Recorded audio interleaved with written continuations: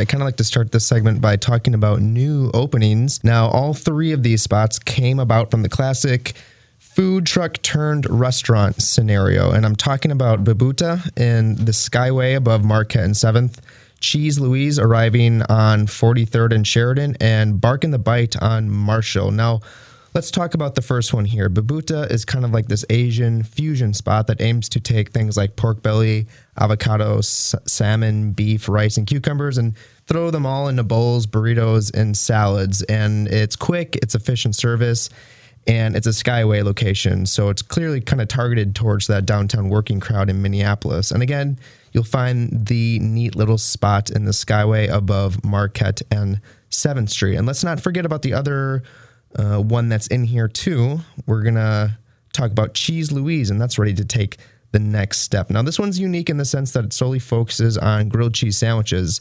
And lucky for us, they just announced that they'll be moving to a permanent spot in Linden Hills on 43rd and Sheridan.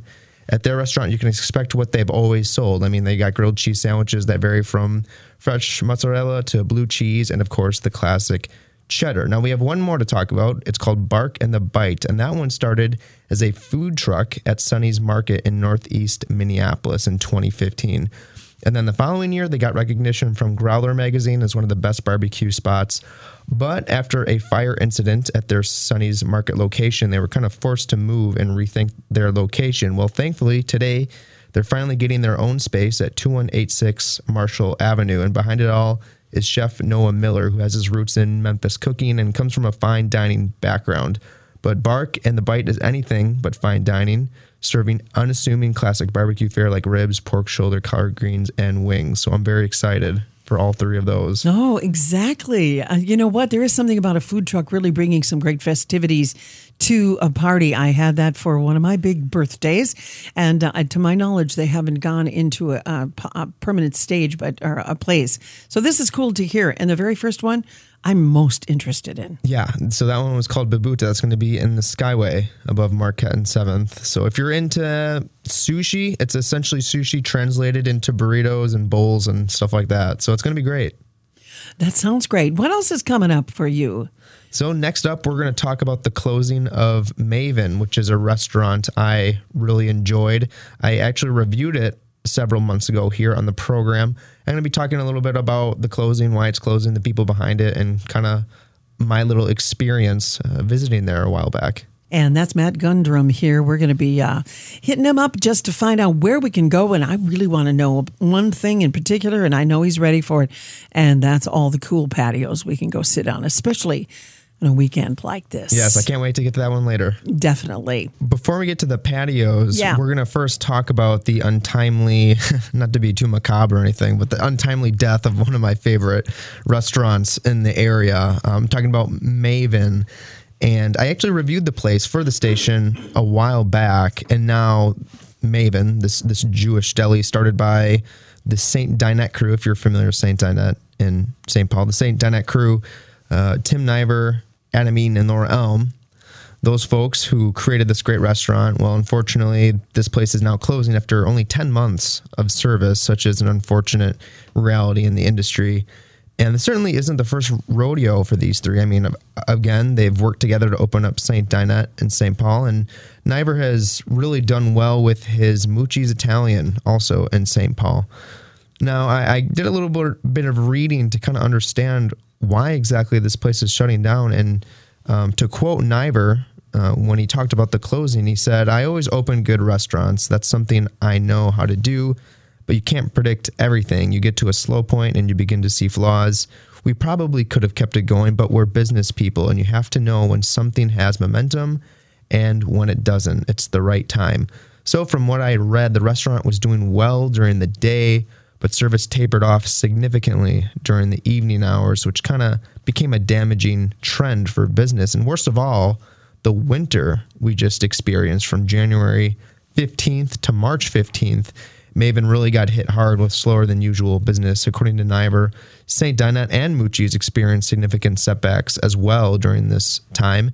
In fact, it's safe to say that most of the Twin Cities restaurant industry felt a significant slowdown during those 60 days. And to talk about the place itself, I honestly really liked the place and thought it had a ton of potential. I still remember when I first reviewed it months ago, and I have a little story associated with my experience there that I've already kind of told once on air, but I'd eaten a bagel sandwich and a side of potato latkes for lunch, and I really loved the calm, welcoming aesthetic, so I ended up working there into the evening, and once the sun went down, the atmosphere kind of shifted, and the lighting changed to kind of match a comfortable club environment. And I ended up getting the cheeseburger, which was amazing because Adam Eaton, who's behind the kitchen, he's known for his burger at St. Annette. And I also had their take on the Bloody Mary. I both enjoyed them a ton. There was a real community vibe there, and the bartender was very personable. And eventually I found myself packing my things at closing time. And right as I was about to leave, the bartender actually offered me a few leftover bagels that weren't sold that day. Bagels was one of the things that Maven specialized in. And when she gave me those leftover bagels, I was ecstatic because I'm like, okay, great. This is breakfast for the next day. Well, lo and behold, my poor self-control kicked in on the drive home, and I ended up eating just about every bagel they gave me in the car. So it really is one of the few foods that I can't control myself around, and Maven did really great. Is it an egg bagel? Is it a what? Is it an egg bagel? Or a plain bagel? Or they have all sorts. They all do? sorts. Oh, Yeah. okay. So, and like everyone else who enjoyed their time at Maven, I mean, I'll be sure to keep those memories in the back of my pocket and cherish them. For those of you who still haven't made their own Maven memories, there's still some time. The place will be open until this Sunday. So if you're looking to get your fix of Jewish fare like shakshuka, latkes, bagels, and their excellent burgers, now's the time. You can find the place on 901 West Lake Street in Minneapolis. After that, you'll find remnants of their spirit at Kowalski's Market in St. Paul, which will continue to serve Maven's beloved bagels. Marvelous. The two actual buildings that they have in St. Paul, though, tell us where they're located. St. Dinette and Mucci's. Yes. Let's see. St. Dinette is in Lower Town, and Mucci's is in the West 7th neighborhood of St. Paul. Great. Well, wonderful. These are great. I didn't know it existed, and that's like staples for our household too. So Yeah. And yeah, it's unfortunate. And apparently that location that they're in, 901 West Lake Street, that's almost like a cursed location. There have been around like 3 businesses, I believe, in the last 5 years. So I don't know what it is in terms of that location. I mean, that's the Lynn Lake area, and that area is usually bustling. But that specific location, 901 West Lake Street, buyer beware if you're looking to take up that real estate and turn it into something, because, I don't know, 3 businesses in 5 years. We'll see. But yeah, Maven was great. Certainly wasn't astounding or mind-blowing, but they had what they did really well, and I really enjoyed my time there. Wonderful. Well, if you're just joining us, we have a fun segment going on. Matt Gundrum is joining us, and we're doing a little talking about what's happening in town food-wise. So, yeah, I wanted to start off this segment by just talking about all things. It's a little bit generic here, but just talking about all things great in the Twin Cities. This has been on my mind because, as some of you may know, some of you City Pages fans, the City Pages magazine just came out with their 2019 Best of list, and it is quite a behemoth. It features 5 different topics across city life and music, but this is a food segment, so of course I want to mention their epic food and drink list, which features over 100 highlights of the Twin Cities food and drink scene. I just wanted to mention a few of them, give a few of their mentions a shout out, because I appreciated seeing them on there. Big ones that I want to point out are Best Brunch, which they gave to the North Loop's Kado no Mise, which is a favorite restaurant of mine. They do excellent sashimi and everything Japanese fare, Japanese style. It's a favorite restaurant of mine, but I've never been there for brunch, though, so that was a very unexpected pick, but I will definitely now have to visit them for brunch. Best cocktails they gave to the Gorgeous Back Bar at Young Joni, which is a speakeasy in Northeast that I recommend to everyone. Great interior design in there. Really has that speakeasy vibe from the 20s and 30s that they really revive in there. Best tacos they gave to Central, also in the Northeast, which I was also glad to see. We interviewed actually the folks from Central a few months back, and then I visited a few weeks after our interview, and the tacos were excellent. Best restaurant was given to each of the twins. Martina was named as best in Minneapolis, and In Bloom was given to St. Paul. Both of those restaurants we really appreciate here at Jazz 88. We interviewed the guys from Martina, Daniel Del Prado and Marco Zappia, and we also talked to the guys from In Bloom. Best overall restaurant for their list was actually Colita, also brought to you by Marco and Daniel. So those two have been doing a lot of great work. So looking at this list, it started to get me thinking about all the greatest hits in the Twin Cities.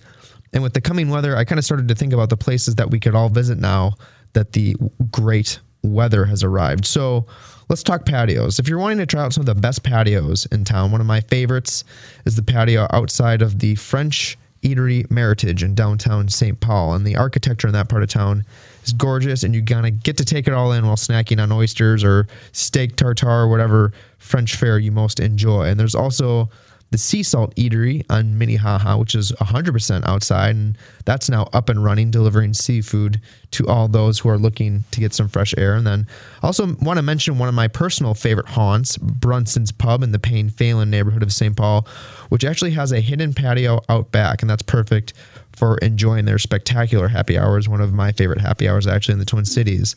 Now, shifting gears a little bit, let's also talk about another great treat that is made even better by good weather, and that is, of course, ice cream.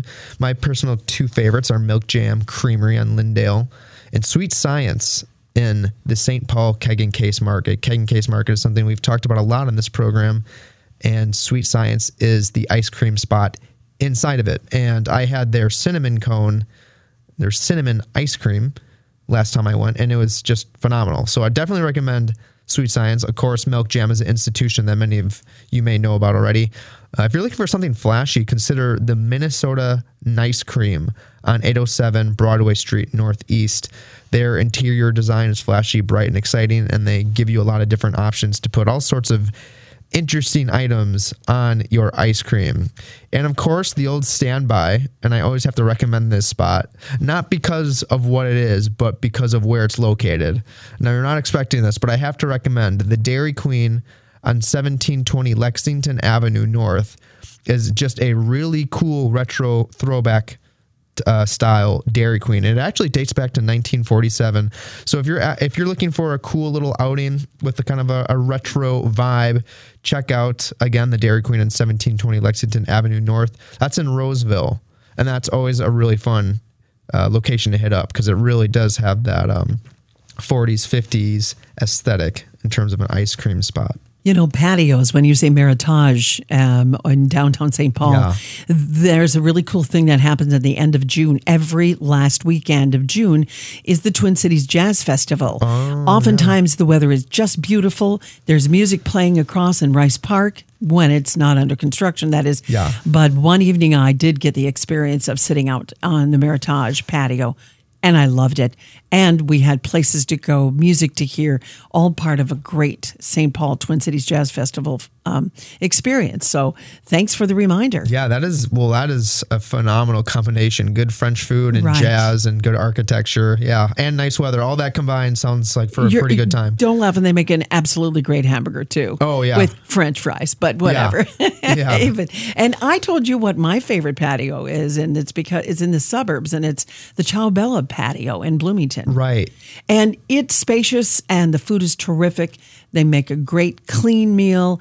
It's the same owners as Zalo and at one point Baggio too, but really a great menu and great vibe. Everybody, it's my cheers, actually. Yeah, so I've heard that one is really great too. So stop by that one for sure if you're interested in going out there. I'm sure it'd be an awesome time. It really is.